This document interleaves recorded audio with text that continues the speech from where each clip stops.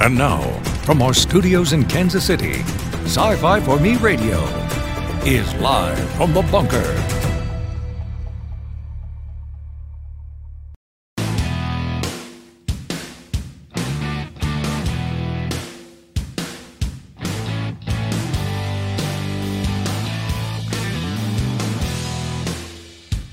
Hello, everyone, and welcome. We are live from the bunker. Jason Hudd here in the studio. Little rock and roll, get the blood pumping because it's Tuesday, and you know how Tuesdays are around here anyway. Traditionally, Tuesdays are our Monday. So far, since I've gotten married to Mrs. Boss, Tuesdays have not been as terrible. I don't know. I could be jinxing myself there. The chat is open for those of you who are watching live. We do have all the social media channels. Well, a lot of the social media channels. You can also send us feedback by email, live from the bunker at sci-fi4me.com. And if you are partaking of this program after it's live, you can always leave a comment. Saw the Mandalorian Season 2 trailer dropped today, and of course, you know, Kessel Run Transmission's already doing a little damage control backpedaling. But that's okay, they're being awful people. We don't need to be paying attention to them anyway. But that's not what we're going to talk about today, although it could come up in conversation because our guest has little experience in some of that. And let's bring him in right now. Mr. Quincy Allen. Hola, ¿cómo está? Cross-genre author, handyman, motorcycle rider. I am. General raconteur.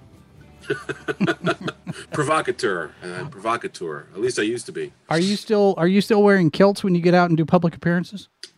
For the most part, yes. I am not as draconian about that standard as I once was. Although I haven't been to his shows as much, but I still like to wear the kilt. Actually, although I will say this, in Colorado, it was easier to just kind of go out and wear them because the temperatures were a little cooler. Mm-hmm. Here in North Carolina, especially about 8-9 months out of the year, it's hot and humid. So kilts, while breezy, they're heavy and they're hot. I mean, like sitting down in a kilt was like wearing a canvas sack. Yeah. So excuse me, not quite as much as I once did. Now, how many motorcycles have you got in your collection right now? Vicky and I each have 2 rides. It's funny. So I've been riding for 30 years. And I've owned over the years 6 or 7 bikes. I'd have to count through them, but I only have the 2 right now. I have my FJR, which it's an 04 I bought new. I will never get rid of that bike. Hopefully I will never have to. It's got almost 50,000 miles. I call it Rocinante. It's on even on the license plate. It's for anybody who rides motorcycles, it's the best all around bike I've ever ridden. It does everything exceptionally well. We're getting ready to go on a motorcycle tour here, actually, shortly. Tomorrow, I think we leave. So I also have a Moto Guzzi Adache, which is sort of their California cruiser chassis. Right. The Adache's got sort of more modern design cues. It's a beautiful bike. I mean, I love that thing. And that's the one I put the leather with. I've actually put a leather tank cover on it with spikes and stuff on it. It looks great. And I'm going to do the same thing on the rear fender as well. So now that's leather work that you do yourself, because that's another one of those hats that you wear. Correct. Yeah. So I take literally it's rawhide. It's tanned leather, but just plain. Cut it to fit it, and then I do whatever sewing is necessary. Put in the studs or spikes in this case. Dye it myself. That piece of leather actually came completely smooth, and I ordered. There's a company I think they're in like Czechoslovakia somewhere. They actually make a dragon scale stamp. So a leather stamp, right? So you bang it and you emboss the leather. The first one I got only had a single dragon scale. So one at a time, I covered the space, and it's about at the top of It's about, I don't know. Well, the two strips are about 1.5 inches wide. The body of it is about 8 inches wide. And then the tank is about, I don't know, 12 inches long. And the dragon stamp is about 3/8 of an inch long. Hmm. So I literally covered the whole thing with, it looks great, Right. especially at it's sort of this oxblood red. But yeah, it's painstaking work. I actually ordered a second one that has 4 dragon scales on it rather than just the one, because I'm going to do more work. Vicky wants the little boot thing. I'm going to do the tails. So I love leather. So as you describe yourself as a cross genre author, and talking about the leather work and talking about the motorcycles, I ran across there's a Harley Davidson dealership here in the Kansas City area that is getting ready to switch over to become a motorsports dealership because of the change in the policies at Harley. And it has me in thinking, because that decision there, we're not going to be an exclusive Harley dealership anymore. We're now going to be, ATVs and other model bikes and that sort of thing. It kind of put me in mind of how the direct market comic book shops have had to adapt and adjust, not just selling comic books, but also Funko Pops and games and cards and that sort of thing. And this idea of diversifying your product, diversifying the brand, as it were, kind of is along the lines of how you sort of market yourself as because I haven't heard very many people say I'm a cross genre author. I'm you've got science fiction authors, you've got fantasy authors, you've got that, or they just say genre author or speculative fiction. How are you defining cross genre, and why is that your descriptor? How did you come about deciding on that? Well, part of it, when I got into this, so 2009, I got the Mohawk. I got laid off. I got the Mohawk and decided to become a writer. All right. But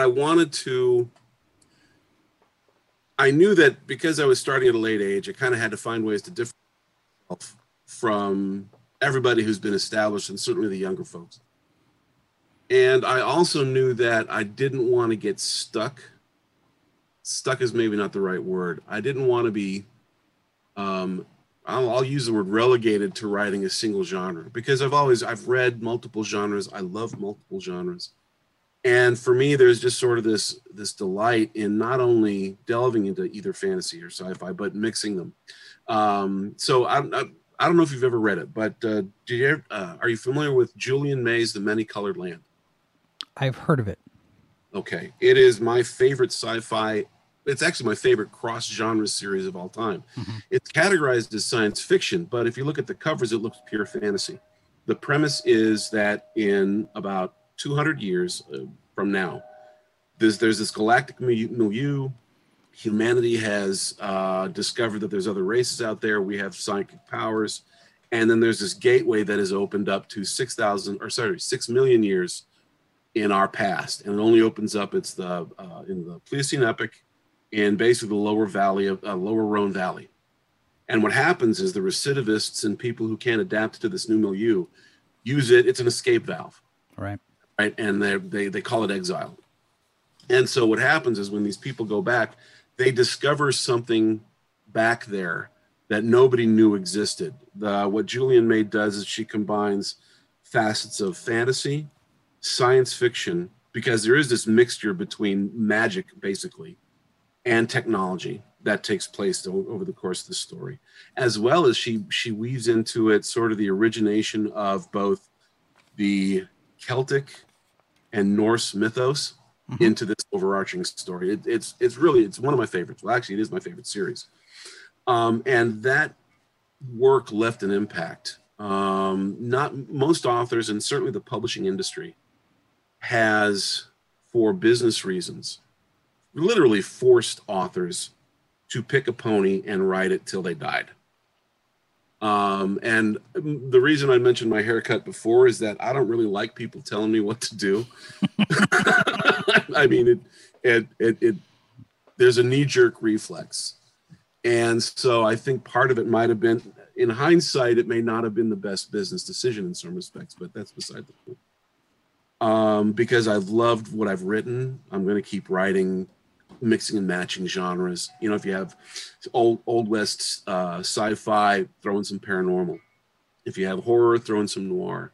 If you have sci-fi, throw in some fantasy. I think it makes, I like to think, and certainly for me when I'm writing in my head, it makes things more interesting. And it also affords the author and the reader something that I'd like to think is hopefully a little bit different than the staple that's out there, right? There's lots of full on steampunk. There's lots of full on sci-fi, full on fantasy. Even things like full on military sci-fi, right? But to mix them, it's something new. It's a new flavor to chew on.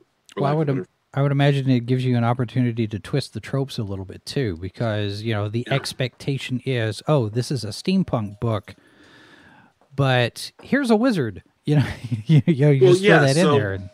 Absolutely, the Bloodwar Chronicles, which the people who've read it really seem to enjoy. I mean, the reviews are great. Just not enough people have read it. But it's a clockwork gunslinger who actually ends up getting sucked into this world with vampires, dragons, fey creatures, and then ultimately it's about a demon war. And that when I came up with that idea, I just thought, how cool would it be to have a part magical gunslinger having these fantasy tropes, right? They're tropes.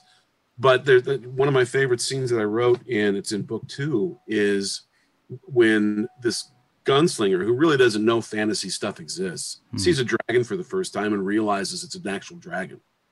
And that was just a fun scene to write, right? I mean, it was because I grew up watching the Old West, or watching Westerns. And so you get those moments where it's something that, normal people can look at and actually, I like to think, share that wonder, because we can identify with this notion of just somebody from the Old West and that perspective. And that started with Blood Ties, which is your first book. Now, when we talked to you at Worldcon 74 back in 2016, you had just gotten started with these. And the original plan then was 3 books. Yep. And now you're looking at 6 books. Yeah, published in 3 sets of 2. How did that morph into what it is now? So it had, excuse me. Originally, it was going to be a 3-volume epic fantasy, for lack of a better phrase, right? Clockwork Gunslinger dropped into an epic fantasy story that deals with a demon war. When I was working on Blood Ties and stuff, the publisher, it was Wordfire Press back then, and it's transitioned back to me, but it was decided because of its length, well, let's cut it in half, right? So you have 2 books instead of this great big one. Those were made for business reasons that I didn't necessarily agree with, but I at least respected, because they're the publisher and that's what you do, right? Sure. It's in this business, right? They're doing the work. Okay, we'll do that. But my vision always was Blood Ties and Blood Curse, which are 2 books right now, to be a single volume. I mean, so here's the thing. And when you read Blood, and I've had people mention it, certainly back then when they read Blood Ties, it's a cliffhanger. It is, right? They literally go, the premise is they need to go someplace, pick something up, and return home. Right. Well, book 1 is they go someplace and pick it up, but that's it. I'm like, well, what the hell? So, my life being what it is, it took a little while to get book 2 out and book 3 out. But now that everything is kind of back under my umbrella, I still am going to do the full 6 books, because that's the story. And then I'll be able to release them a little more quickly. There's some business reasons for that, certainly on Amazon, right? You can get them out a little more quickly. Mm-hmm. And it compartmentalizes your editing efforts. It does add 3 covers, which with the guy I use, who is awesome, Kirk DuPont's, he's great. But there's a chunk of change for his work. Yeah. So that increases that cost. But then I'd like to think I'll have the 6 books, I'll have the 3 volumes as a different purchase point. And ultimately, then I'll just have the 6 books as digital, even though there's hard copy now. And then the volumes would be print for those people who really want it. right? Now, are you doing all of this print on demand, just self-publishing, or is this going through a publisher at this point? I had gone through WordFire. I actually talked with a publisher about maybe picking them up, the 3 that are out right now.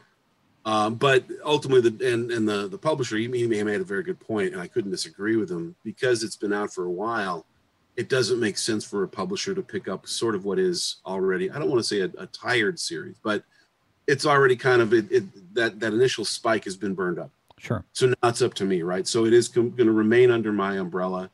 And that's the other reason I want to actually write these new books for Chris Kennedy, is to kind of regenerate some interest there with that fan base and hopefully port them back to the Blood Wars stuff. I mean, I'm going to finish that series no matter what.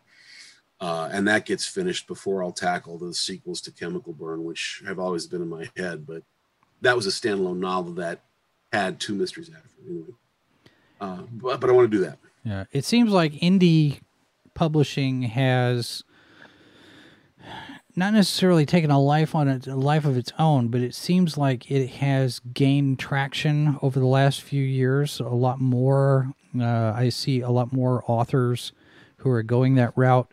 I see a lot of comics creators that are doing that kind of thing. I mean, Indiegogo and Kickstarter are both, Indiegogo especially, blowing up with a lot of independent comic books and graphic novel projects. And they are making bank, and they're sitting there going, okay, well, we don't want to do it the mainstream traditional way anymore.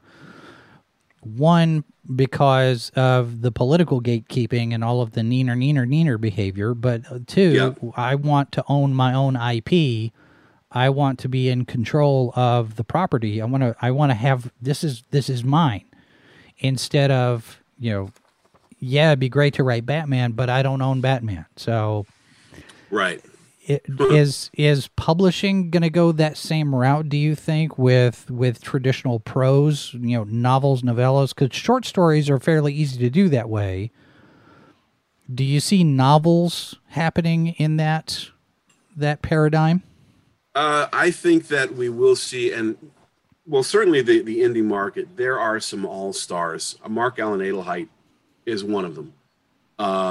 In that these are guys, there's a short list, and most of them are involved. Mark isn't, but most of them are involved with, 50 books? Was it 20 books to 50K? I think is the title of it's a Facebook group, but there's this institution there. Kennedy's a member. That is what I would call sort of a conglomeration of independent contractors in an industry who are defining the business rules, processes, and etiquette to be successful. And essentially, there's some general rules that if you follow them, you can be successful. But it requires the entrepreneurial, not only spirit, but a specific set of skills that includes sales and marketing and IT. I mean, you have to understand what keywords are and how to treat with them. And it goes well beyond that, right? And then it becomes a full-time job. You are a business owner and you run your business. And the people who are well suited to that can be very, very successful. And we're talking 6 and in some cases 7 figures per annum. And it's becoming almost a philosophy in that regard. That has certainly scooped up some of the publishing industry's revenues. And that's on top of the fact that brick and mortars have been in the steady decline for the past 5 or 6 years, ever since Amazon and since digital came out. Yep. And then you stack on top of that the fact that nobody's going to bookstores right now because of COVID. There is more reason now than ever to, if you have the skills and the acumen, to become an independent author as opposed to pursuing the publishing sort of, well, we still call it mainstream publishing. Now, having said that, I'm not saying that I think people should do one or the other. There are reasons why traditional publishing will, I think, always be a thing. Yeah. I think people will, for example, there used to be speculation. Are print books going to go away? Absolutely not. There will always be print books because there's a perfume that smells like new books. Print books are never going to go away, right? there's nothing like a hardback, right? There's certain books that I still get in hardback because that I'm going to keep forever. That goes in my library. When I'm old and retired, I'm going to read that book. Well, plus with ebooks, I mean, the risk of piracy is a whole lot higher, I would think, because, you know, all you've got to do is crack that file or get some sort of a download copy that somebody borrowed, and now suddenly you've got this other copy of the thing out there. Yeah. And I think, you recently had a battle yourself, I think, last year with this outfit out of Canada, something called Ebook Bike, which apparently doesn't look like it's there anymore. Is that something that, you know, have you guys talked amongst yourself that this is a problem with ebooks in a general sense, or does this just happen randomly? Well, so here's the thing. Is it a problem with ebooks? The answer is, in a vacuum, the answer is yes. But when you look at the mechanisms by which authors really sell books, which is either through bookshelves, people discovering them on a bookshelf, or through the ads and so forth, or, you know, the marketing channels or social media and their existing fan bases. What little, and there have been some, I won't say formal studies, but a number of us, and this includes like folks like John Mayberry and Salvatore, and a few others, Sanderson, Larry Correia. These are guys I've worked with, I know. We've talked about this, and the consensus is that while, yes, there is a trickle of quote unquote lost sales, the reality is that it does not impact revenue appreciably enough to be worth getting worked up over. For the most part, that's the case. Right. So most authors I know, nobody puts DRM on it anymore, really. That's a digital rights management that you can, when you're uploading to Amazon, you can turn it on, and then it keeps people from sharing it. Nobody does that. Because I think, and a lot of authors, especially on the indie side now, they are on the digital side literally giving book one away. Once they have 3 volumes out, you give book one away because the first one's free. I mean, you know, it's the old drug dealer mentality, right? Take the first one because if you like it. And so there isn't, to a lesser extent, there isn't that mercenary notion about it. It's here, try my stuff, please. If you like it enough, I'd be happy to sell you books 2 and 3. I think the digital age has made establishing that relationship that much easier. Mm-hmm.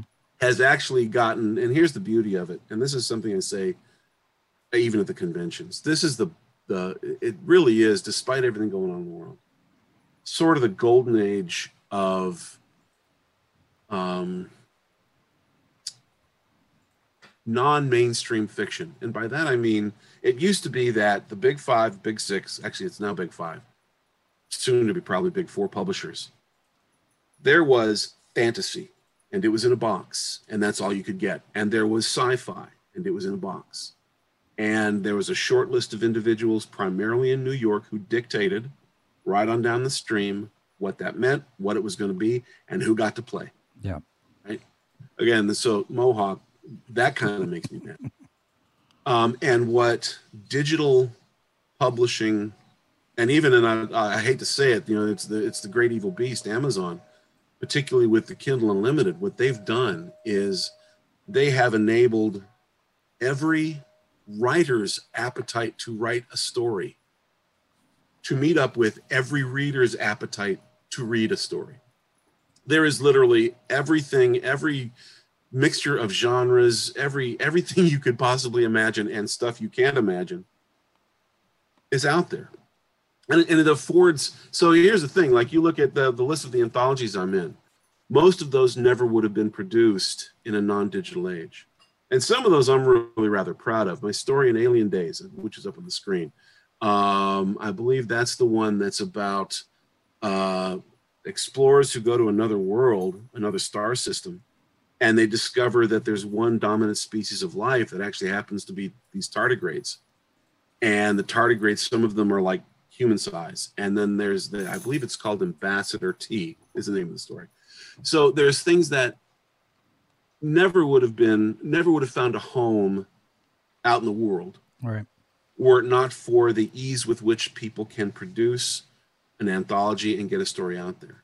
And then you have, you actually have the broad spectrum of subject matter on Amazon. I won't go too much into detail there, but everything is available. If you have an appetite for it, it exists on Amazon up to a point. And I think that's marvelous too. I think that there were a lot of voices, authors' voices, even, not to tread too heavily on this, but even to a certain extent, cultural voices that were squelched by mainstream publishing. And we have seen that change fundamentally, literally in the past 5 years. Right. It's all out there, and everybody can find a hero. I remember there was a good deal of hoopla about sort of Black Panther and everything with that film and what it did. What I remember most is after that came out. So I've been doing the con since 2009. And the conventions, the circuit, was primarily a certain group of individuals. Primarily.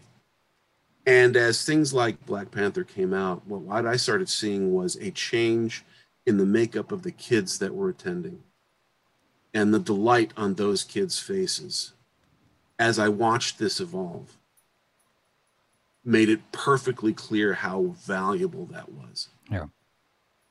It was really more, because I had a front row seat, right? It was cool. And it came to me, there's this notion of every kid deserves a hero. And I really believe that, right? It's why Amazon and other digital platforms have, I think, helped give that notion, right? To give people more to read that they can more closely embrace, right? It's cool. Yeah. I think. Sci-Fi Snob in the chat says, this sounds like chaos. Writers writing whatever they want. It's madness.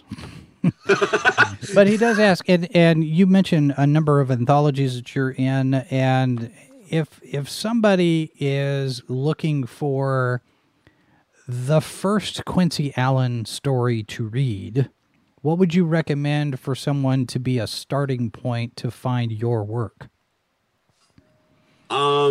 If we're going to do short fiction, there are two. Actually, there's three. If you like humorous, I would recommend, Jimmy Crinklepot and the White Rebs of Hayberry.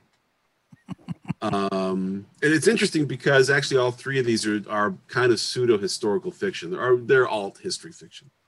And that one it's a Christmas story that Kevin Anderson, he was putting out volume 2 of his Christmas anthology years ago, and somebody had dropped out, and he called me on like a Sunday night. I said, hey, Quincy, can you get me a story by Tuesday morning? I said, okay, yeah, I can do that, because he trains us to respond that way. Yeah, I can do that.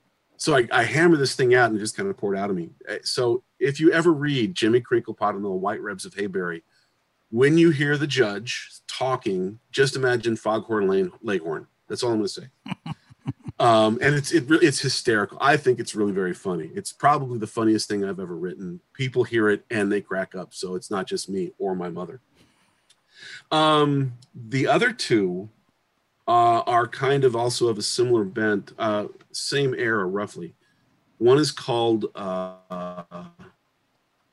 Family Heirloom, which actually takes place just prior to or during the Civil War, and it's about an underwater railroad from Missouri up the Ohio River, up into Ohio. And it's really from the perspective of this young girl who's listening to her grandfather talk about why he goes to this one spot along the Ohio riverbank every year. And it's got a steampunk facet to it, a little diesel punk. I mean, it opens up with him taking her for a ride in this gyrocopter, and then they land in this old farm field. And then he basically begins weeping by the bank of this river. And then he tells this story. Sorry, I get choked up because that's one of the stories. Anyway. And then the other one is called Salting Dogwood. And that is, it's based on 3 actual events in American history. It's from the perspective of, for the most part, from a young girl who was a sharecropper's daughter. In 1908, there is allegedly, not allegedly, I mean, they say it was the largest mass lynching in American history. It was, I believe, 8 guys were hanged in Hemp Hill, Texas, for a murder that nobody knows who committed. It deals with the mass epidemic, the flu epidemic of basically 1917, and then also with the rape and subsequent murder of a white school teacher in Ohio, who perpetrated by at that time the Grand Dragon of the Ku Klux Klan. And so that one deals with some pretty heavy subjects. Yeah. And it is based on those 3 events. And what I do is I link them together in a paranormal setting. It's the spirit of this young girl who made a promise to her father. And so I've always been very proud of that story too, because of what it undertook. And I'd like to think I did a pretty good job with it. We'll see. But those last 2 are heavier subject matter, because I mean, if you want just a fun kill everybody romp, actually Chemical Burn is a lot of fun. It is. I mean, it's glorious mayhem. He kills everybody. In fact, so one of the early readers of that manuscript, I was in a writing group at the time. She said one of the ladies in the group, it was like 9 of the 10 really enjoyed it. It was funny. Okay, he kills everybody. I had one lady in the group, a little older, I'll say a little more conservative, who basically thought that Justin was a sociopath and he should be in jail. Now, while I couldn't necessarily argue with her, it's like Punisher fun, but with more jokes than the Punisher, because the Punisher is so serious and Justin. Right. So that's also a fun place to start. But it also depends on your appetite, right? Because if you want more of a fantasy thing, then the Jake Lasseter stuff is pretty good. So, but those are probably the 3 gateway: short stories versus either action thriller or fantasy sci-fi. And you have done a number of videos, some writing tips, and some different things as far as how to get started, how to do the brand, how to manage yourself. And you talk about all of these indie authors having these opportunities now to bring all of this stuff out there.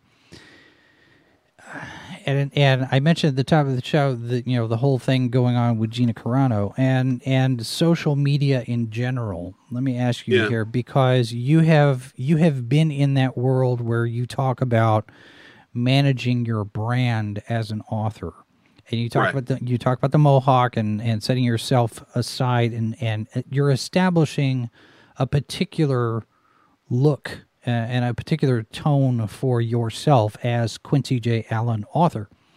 The use of cross-genre as opposed to anything else.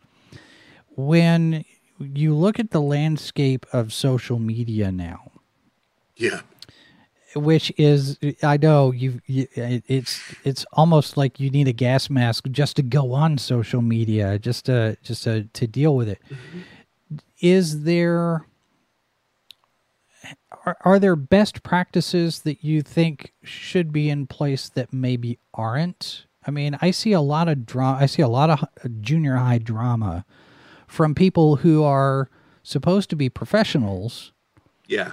And you've mentioned in a couple of videos, your social media, if you're on a Facebook page, you're on a Facebook account or a Twitter, that's part of your brand. If you're an independent author, you're an independent creator of some sort. How do we get out of where we are now, do you think? Or do we? That's a big, and that question is bigger than the publishing industry, but I'll try and keep it focused. I mean, in a nutshell, on the grand scheme, I often not quite joke about the notion that this is the way the world ends, not with a bang, but a tweet. And I think that holds more truth now than it did certainly a year and 3 years and 5 years ago, right? From an authoring and even sort of business management perspective, with some notable exceptions, it is prudent to avoid politics and even, I'll say, controversial subjects in general, because the response, especially now, and increasingly, exponentially increasing with the number of followers you have, is more risky. Yeah. Right. And it's so easy to be taken out of context, to be misunderstood, to hit a trigger. I mean, and this is not to condemn that notion, or, I mean, without it, purely objective triggers exist. And in this day and age, it is easier now to step on one than ever before, especially with social media. Do I think that, I mean, so here's the thing. And if you're looking for a good rule, when I go out my front door, even if I wasn't an author, I pretty much treat people with respect, do my best not to be insulting, do my best to be cognizant of those around me, and generally try and be an okay guy. I mean, that's kind of how I live my life. Oh, it's just crazy talk, Quincy. I know, right? And I'm like, so, and here's the thing. It would be really easy for me to go out the front door and find certain groups of individuals and punch them in the throat. But that is deleterious to a healthy society. And I'm a member of this society. I want to have a healthy society. I like to think we all do. How we define that, that's a different conversation, right? But I think everybody wants to get by, if not get along. Right? I mean, I totally respect it. I just want to be left alone. I mean, I've been a recluse more often than not. So I think that there is reason to be careful about how you comport yourself on social media, because ultimately the consequences, an offhand remark, a bad joke, the consequences can be severe. Right. And frankly, nobody gives a damn if you get hurt by it. That's just, look, that's the nature of the animal. And I think that's maybe part of the problem, is the perception of consequences. I grew up understanding consequences. That was imparted upon me in many respects because of my parentage. Even in school, there were consequences for the most part if you did something inappropriate. Right. And you understood, like, okay, if X, then Y. I mean, there's this mathematical equation you can, and it seems like there's less of an understanding of that now. And I think also there's this notion, a growing notion of, well, I should be able to say whatever I want. First Amendment. Well, yes and no, right? The First Amendment protects your right to say whatever you want. It does. That's what it's there for, pretty much. But that doesn't mean that people have to be nice to you in the aftermath of it. Right. It's not an obligation. And so I think there's this disconnect there. And so in social media, but I think we're also struggling with, particularly in our industry, the entertainment industry right now is fraught with, and Vicky and I were talking about this just last night, and it kind of has to do with what we saw with Black Panther, whatever I mentioned there, in that the animal is changing, meaning the entertainment industry. Mm-hmm. It is, for lack of a better word, and I could, if somebody wanted to take it offline and debate these notions, I'd be happy to, but for lack of a better word, it's evolving. There is, and look, culture does this from one decade to the next to the next. It always has, it always will. What is a perceived norm changes, right? And so what we're seeing is the norms are changing. There are what some would describe as archaic mindsets that are being left behind, as they always have, right? I mean, to give you a perfect example that's more industrial than anything else, we used to have a whole industry of people who shoot horses in this country. They went the way of the dodo. Now, the people shooting horses at the time didn't like that. Well, evolve or die, right? And so there's this delicate and dangerous balancing act we try and do, I think, as a society, to manage that and not exclude and not, right? I mean, for the most part. And I think that folks in the entertainment industry, some of them are some of the, we'll call them the subsets, have been emboldened to speak out about things that they think are unfair, right? I'm a huge fan of leveling the playing field across the board. I don't care who, what, where, when, why. A level playing field seems reasonable to me. There are people who disagree with that. Okay, that's, we're all entitled to an opinion. But I think that because of what we've seen on the big screens, what has become mainstream is growing a life of its own. And so I suspect we will see and hear more of that, more things that we'll call it the old guard, for lack of a better phrase, find disquieting, find even offensive. And in some cases, sometimes maybe it is. I'm reminded of, did you ever see a movie called The Power of One? No, I heard of it, but I haven't seen it. So the actor who played Frost in Blade with Wesley Snipes, Oh, right. it was about a 16-year-old kid in South Africa. It deals with apartheid. And Sir John Gielgud, may he rest in peace, he was marvelous. Anyway, he is this professor at a boarding school there. And this young man is getting caught up in what's going on in South Africa at the time. And he wants to change things. And he's very passionate about it. And they're talking about how history takes a while to change, right? It's that evolution, right? Right. That's natural. And the young man says, history takes too long. And Sir John Gielgud has this marvelous, patient, understanding, old man look on his face. And he says, yes, but it is unkind to those. And I think that's sort of what we're seeing in the American entertainment industry across the board. Mm-hmm. Is there are people who are hurrying it. And there is a natural sort of people dig their heels in, and there's natural. I think there's this notion of the discourse that comes from that is worth our while, because things can fly to the left and the right. I mean, it's a tightrope act, and when the rope starts swinging, things get kind of out of hand. And the safest place is where that rope is barely moving, right? Yep. But sometimes it goes too far, and it needs to be brought back in. And that's historically, it's just a pendulum, right? We talk about this pendulum. And I think that, and there are people now, sort of, and I know I've digressed a bit, but you were talking about the notion of managing brand. I'll use a perfect example of someone who, and I'm pretty sure that it's how he has used, for lack of a better phrase, controversial assertions. He's generally got his facts in a row, right? And Larry Correia is a voice, and he has, there's no mistaking that he comes from a certain perspective. Right. And it works, because there are people who revile him, but there are people who he has a voice that speaks to them.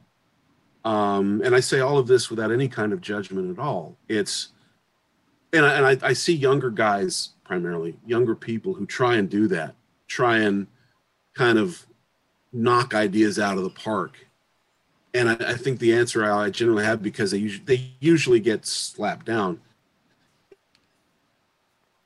is, well, when you're Larry Correia, you can do that. And Larry's not the only one. I mean, what's his name? And they used to butt heads. I don't know if they do anymore.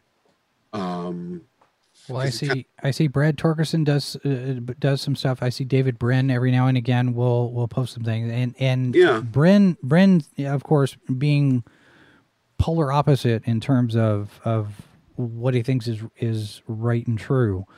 They tend to, I see a lot of complaints about Brin's behavior online in response to some of this stuff. And of course, you've got, the people over at File 770 with Mike Glier's group.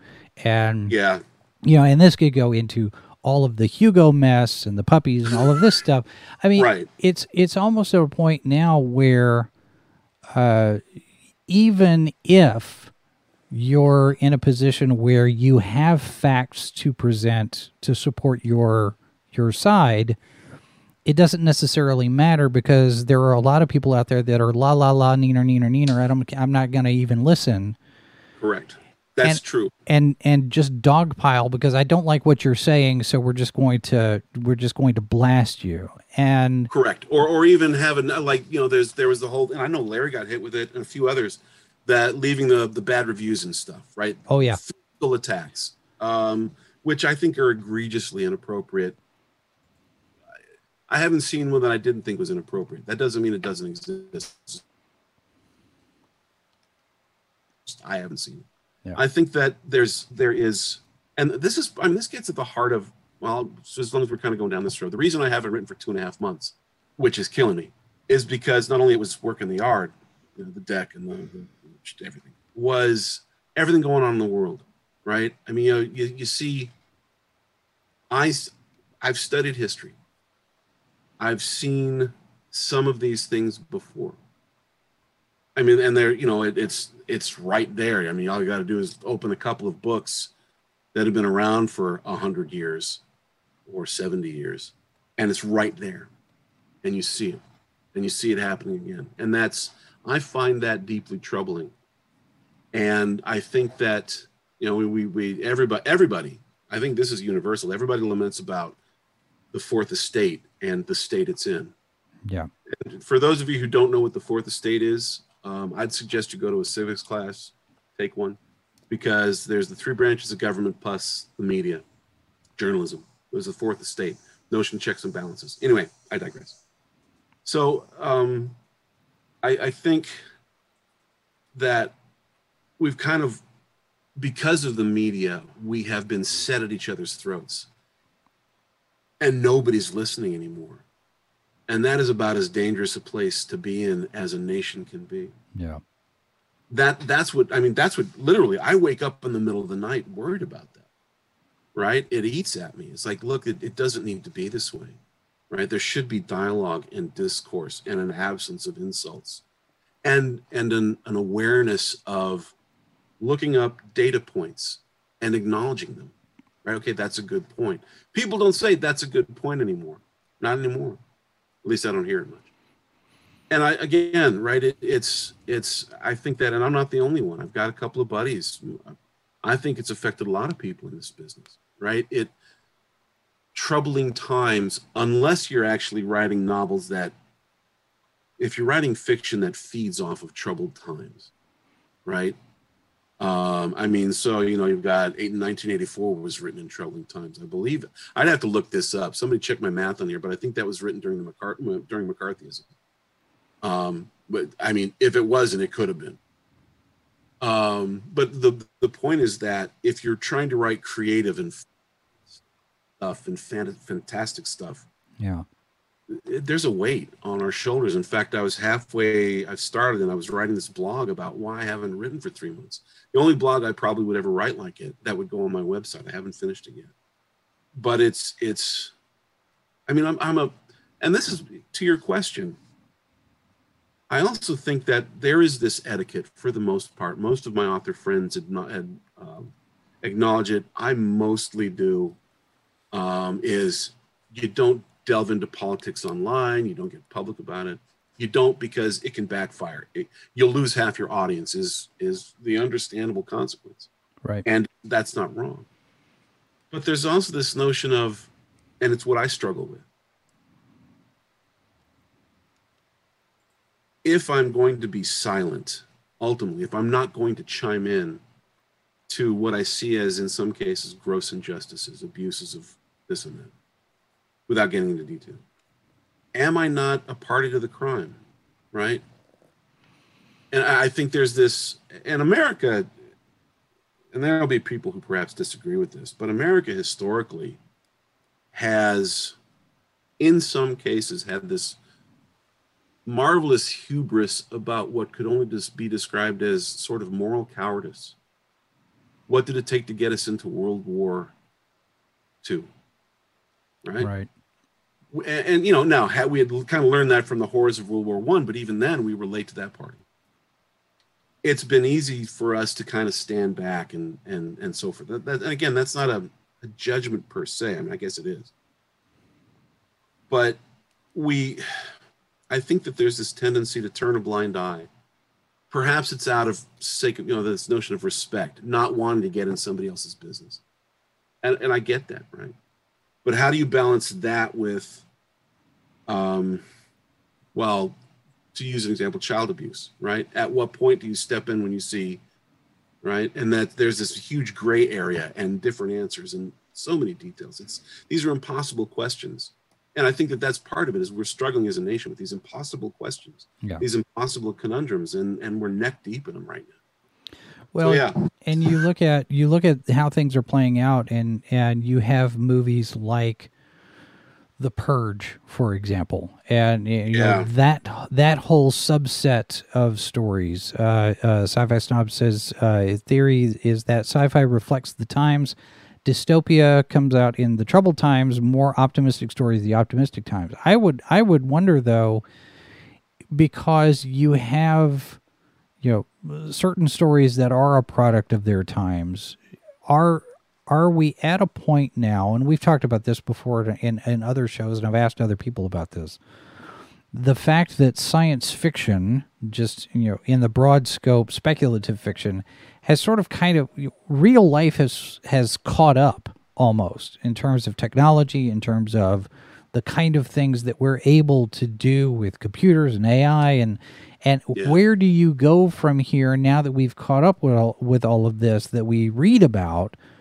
I mean, we don't have our flying cars yet, but we've got jetpacks, and it's there. It's there. The prototypes are there, but then we cycle back to things like the Hunger Games and these and Divergent and these dystopian future stories that seem to just stick with us. Does the speculative fiction industry, do authors who do that maybe have kind of an opportunity here to start writing some stories to help kind of break that malaise and sit there and say, it can get better? Where's the next Star Trek? Because Star Trek has even gotten a little bit nihilistic with stuff like Picard and Discovery. It doesn't feel like Star Trek. Where's the optimism? Where's the hope?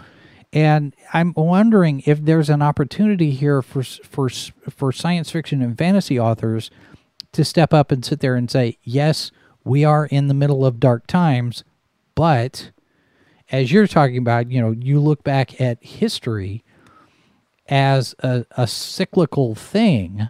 Yeah. We are going to come out of this at some point. Here's what it could look like. Well, so I think that, yes, there is an opportunity here to be more concrete in setting. I think because when you think about it, yes, we've had the Divergent and a lot of dystopian stuff. The Purge, which I've never seen, and I never will. That whole premise anyway. But then here's the thing that I think it's worth noting. And I think that both are a reflection of these times. This is also the golden age of superheroes. I think it's important that we ask ourselves why. I think that it's the same question as why we've seen so many dystopian things. Genre writers frequently, aside from just a nice romp through fairyland, sort of delve into one of two emotions: fear or hope. Mm-hmm. Right? I mean, it's really the question you're asking. And I think that the reason, aside from some fantastic direction and writing and a big budget and CGI, the reason Marvel has been so successful, and they have, right? Yeah. Multi-billion-dollar industry, is because in those movies, and you have an 18-film epic saga that I'm in the middle of watching it again. And I started the first one and moved my way through. That literally does have clearly defined heroes, villains, and a victory for the good guys. Actually, a lot of little victories for the good guys. There's a couple of dark spots, just like in American sort of contemporary life. I mean, you look at the end of Civil War. So as long as I have at least a few people listening, I would recommend that everybody, and if you can, watch everything up to it, but then sit down when you're very, very cognizant and watch Civil War, because there is a lot going on in that movie that if you're sharp, you will see may have reflections in what's been going on today, in the manipulation of perception. And that's what that movie is all about. How someone manipulated perception to essentially elicit predictive responses from certain archetypal personality types. That's what that movie's about. And if you have a chance, especially right now in September, watch that movie. And then read the news for the past 5 years. It hit me because we watched it just last week, and I'm like, it was this illumination, right? Right. I think that we have, it's happening as far as both the dark and the hope. The hope is taking place, not necessarily in the places that speculative fiction would normally find it. I mean, we grew up seeing sort of, the Asimovs, at least I did. So I'm an old guy. Asimov and Heinlein and Clark, who they wove in those notions of, okay, bad times and here's how we work our way out of it. Right now, and I think that maybe the success of the Marvel heroes is that none of us right now can really see a way out of it on our own. And what we don't have and what we desperately need are heroes. And forgive me, but I haven't seen one, not in a long time. And I think that's also maybe a little troubling. We see shades of gray everywhere. We all joke about, the lesser of evils. Yeah. We're supposed to be better than this, man. Well, and I think too, you can point back as far as, the heroes and Sci-Fi Snob points out, there are dystopian superhero stories. You've got The Boys, you've got Jupiter's Legacy, you've got, different random pieces and some different things that are coming up in the DC universe and Marvel Max and whatnot. But you can point to certain places in the history of comics, The Dark Knight Returns, Watchmen, Killing Joke, the places where, dark and gritty became the norm. And right. I have made the point in several conversations that Hollywood always learns the wrong lessons.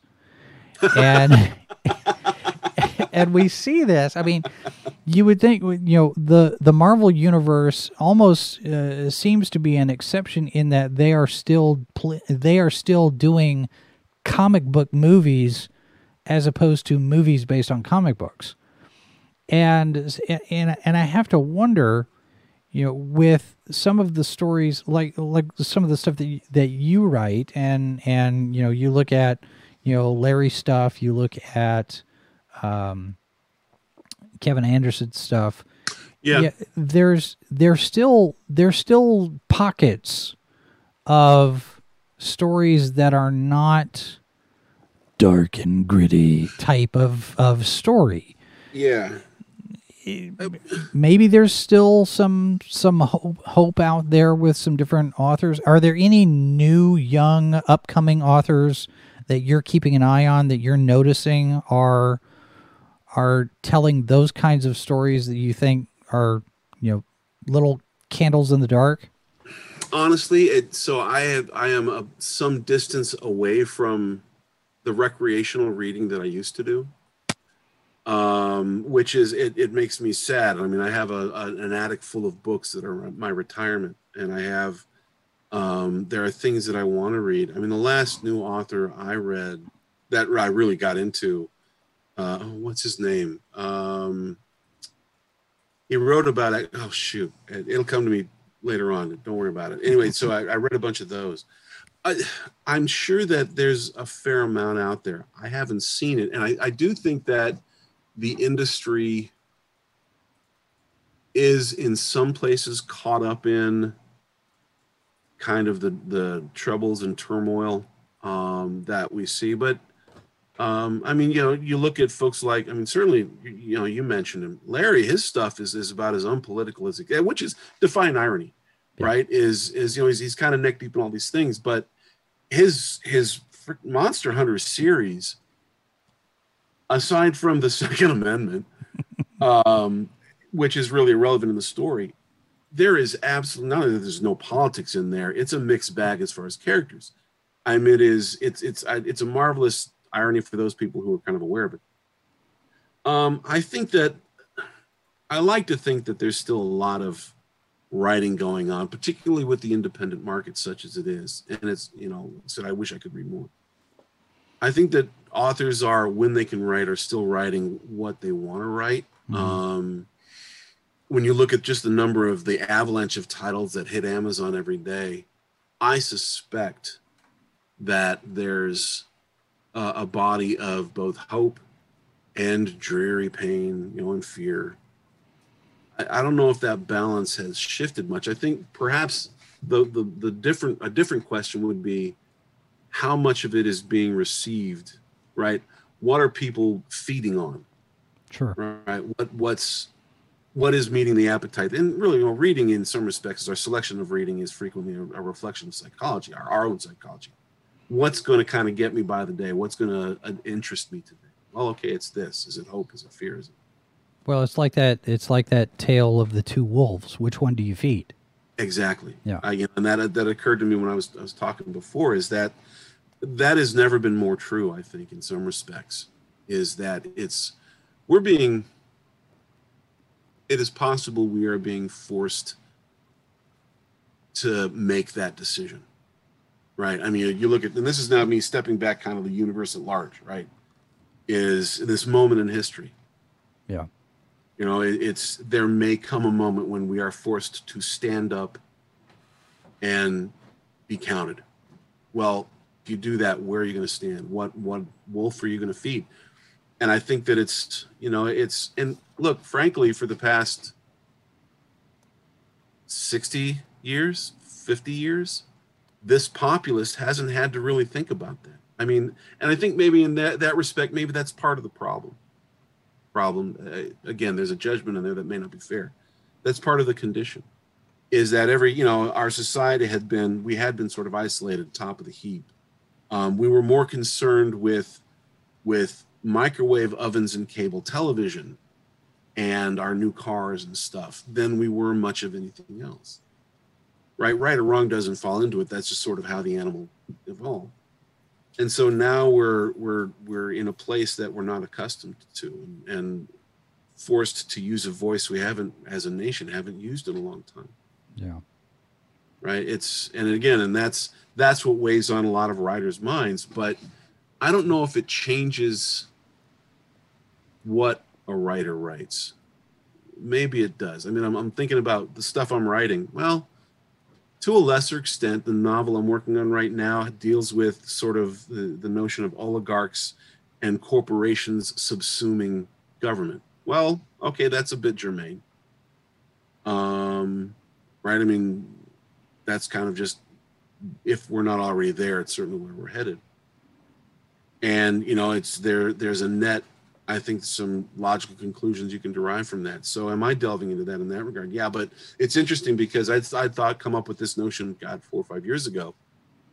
But even then, now that I'm thinking about it, maybe subconsciously it was because, it's you go back to sort of even 2000 and you see this evolution. No, it doesn't say that it wasn't always there. Right. But it's been emboldened in some respects. And snowballed, I think. Again, a point of discussion, sure. But I think maybe that has influenced why I want to get that book out and why I want to do that series. Perhaps. So maybe at a subconscious level, yeah, it does influence us. Yeah. So and that actually kind of jumps into the last question I've got of what you're working on now. So you've just recently got Blood Wars Chronicle Volume 1 is out there. This was a post that you put on your site back in July.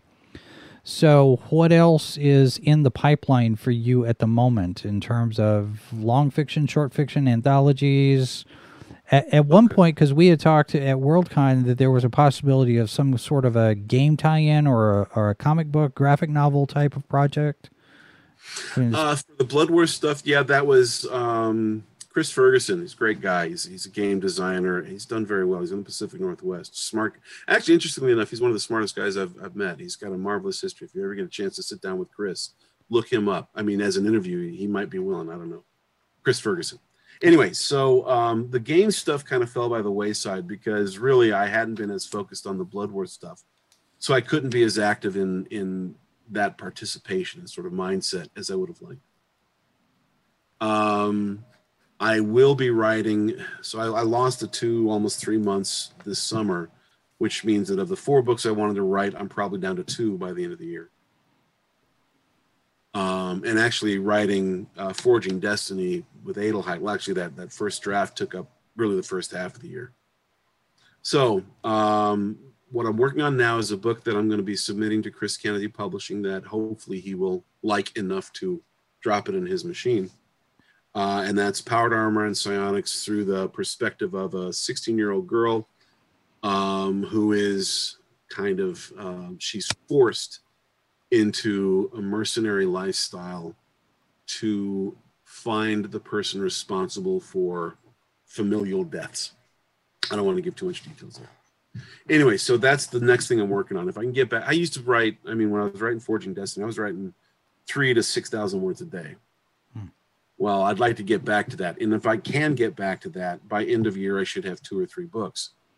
So the first one will be, it's called Dorado Apprentice. Dorado is the name of the powered armor in this universe. It's actually derived from Japanese words that mean power and armor. And then after that, I'm going to write probably with Kevin Eikenberry, the sequel to Enforcer. Okay. Which that's in the Chris Kennedy Publishing House. So he hasn't actually, we were just talking about this a couple of weeks ago because both of our years got away from us.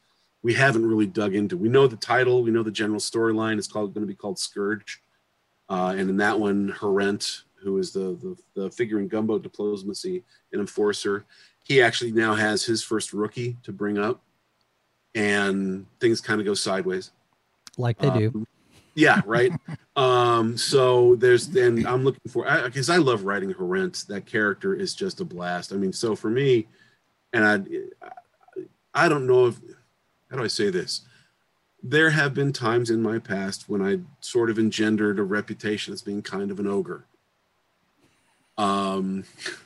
Right. It's the Mohawk. It is right. Yep. Yeah, but there, don't piss me off because. Right, just don't do it. Anyway, so writing Harent, basically he's a 9-foot tall murder bear with anger management issues who has been turned into a super soldier. Mm. So it's if you crossed Captain America with the Hulk, right, and Chewbacca, right. You get this guy and then he becomes he's now in law enforcement. And so there's scenes in there where, I really got to tap into the fury that that I always keep bottled up. And when I was younger, it was harder for me to keep an even keel. I have matured since then, but when I need to, I can tap into that. I mean, there's a scene in that book where he literally rips a werewolf's head off. Yeah, and I loved writing it.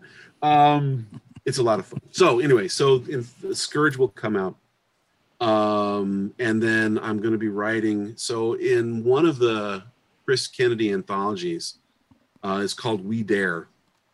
I wrote a story about, she's a geneticist who has literally brought into existence, by manipulating DNA, 3 different genomes of sentient sort of bipedal animals, rhinoceros, canine, and feline. So she's also an idealist, and she made a deal with the devil, with this corporation that wants to own these and turn them into slaves, these 3 races. And she always considered them her children. And so she basically comes up with a plan to free her children from slave owners. And so the plan at this point, because that story was fairly well received, what I'm going to do is take that novelette, and it was actually about 14,000 words. I'm going to turn that into a full-length novel because there's a lot of backstory, a lot of politics and stuff I dealt with in an original draft and an outline. that I just couldn't get to in a long short story. Right. So I'm going to write that for Jamie Ibsen, and that'll be in the CKP, actually part of Ibsen's new IP under Chris Kennedy Publishing. So that's coming. I also am going to be writing book 4 of the Blood War Chronicles.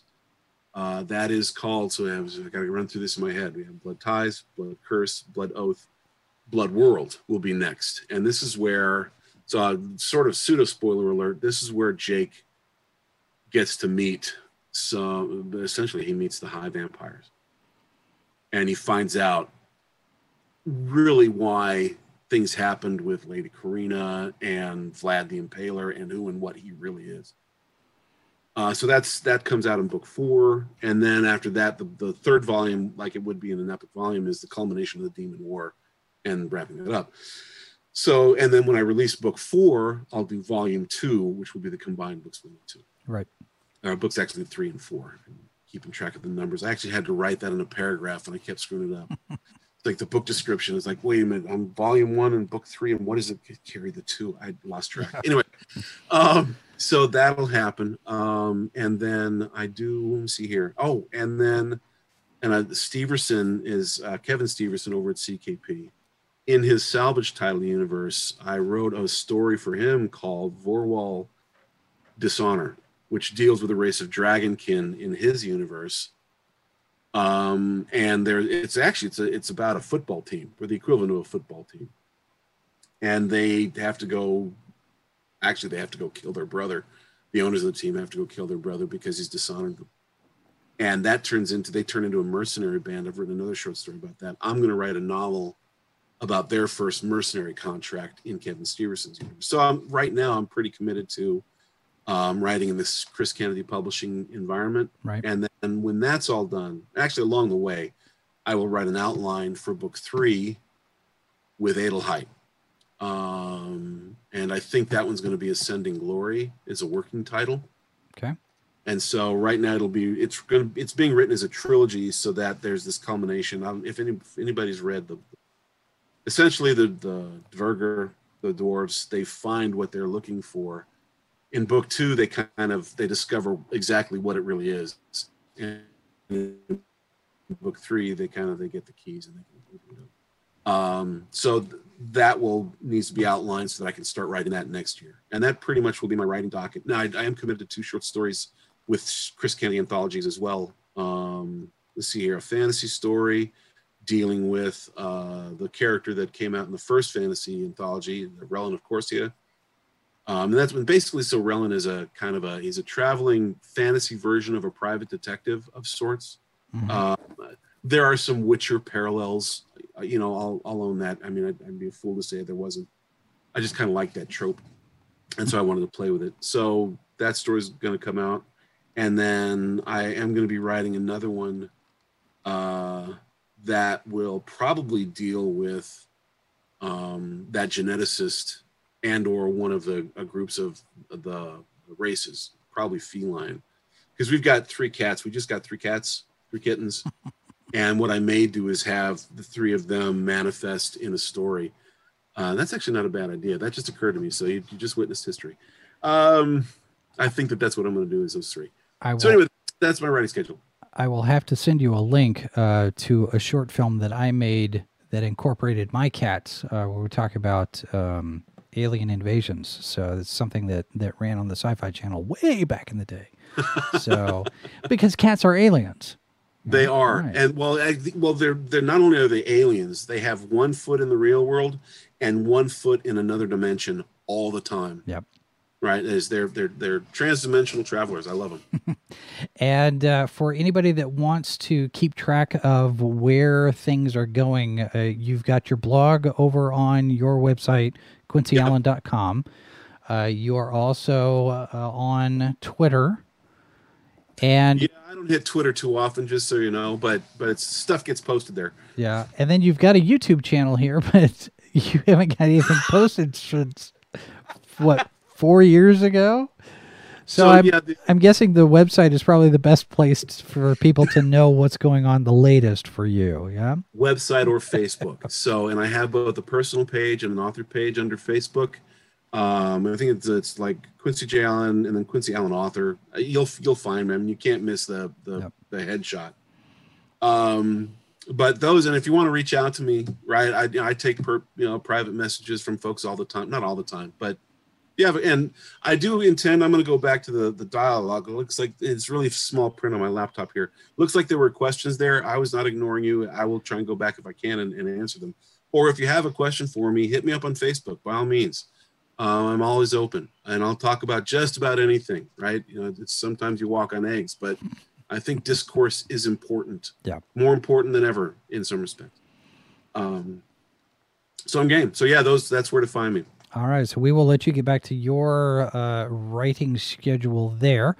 And for those of you who are interested, we do have a discount code negotiated over at superherostuff.com, and we'll just do a little plug here real quick. Use the promo code Sci-Fi for Me 10. You get a discount of 10% on your order. Can be sometimes used in combination with other offers. And coming up tonight on this channel on Sci-Fi for Me TV, we do have a brand new Tribble Bites with the latest news about Star Trek and the Orville that's coming up at 9 p.m. Eastern, 8 p.m. Central. And then tomorrow we're back here for more conversation and interviews. I believe Mark Walters is up next to talk about conventions and the impact that everything has had here. And from there, who knows? Everything else will go kind of crazy. So Quincy J. Allen, thank you very much for joining us today, sir. But thank you for having me. I appreciate it. And we do thank everybody who has been watching here. And of course, as always, if you want to send us your feedback, you can send us an email live from the bunker at sci-fi4me.com. Robert in the chat, Meg is no longer with us. She's had some job priorities that have taken precedent. So I'm hosting Tribble Bites at least for the duration. So you're stuck with me on another show. But yeah, we will regroup and thank everybody for watching on this one, and we will be back with more tomorrow live from the bunker. This has been a presentation of Sci-Fi for Me Radio. Copyright 2020 by Flaming Dog Media, LLC. All rights reserved. No portion of this program may be retransmitted without the express written consent of Flaming Dog Media.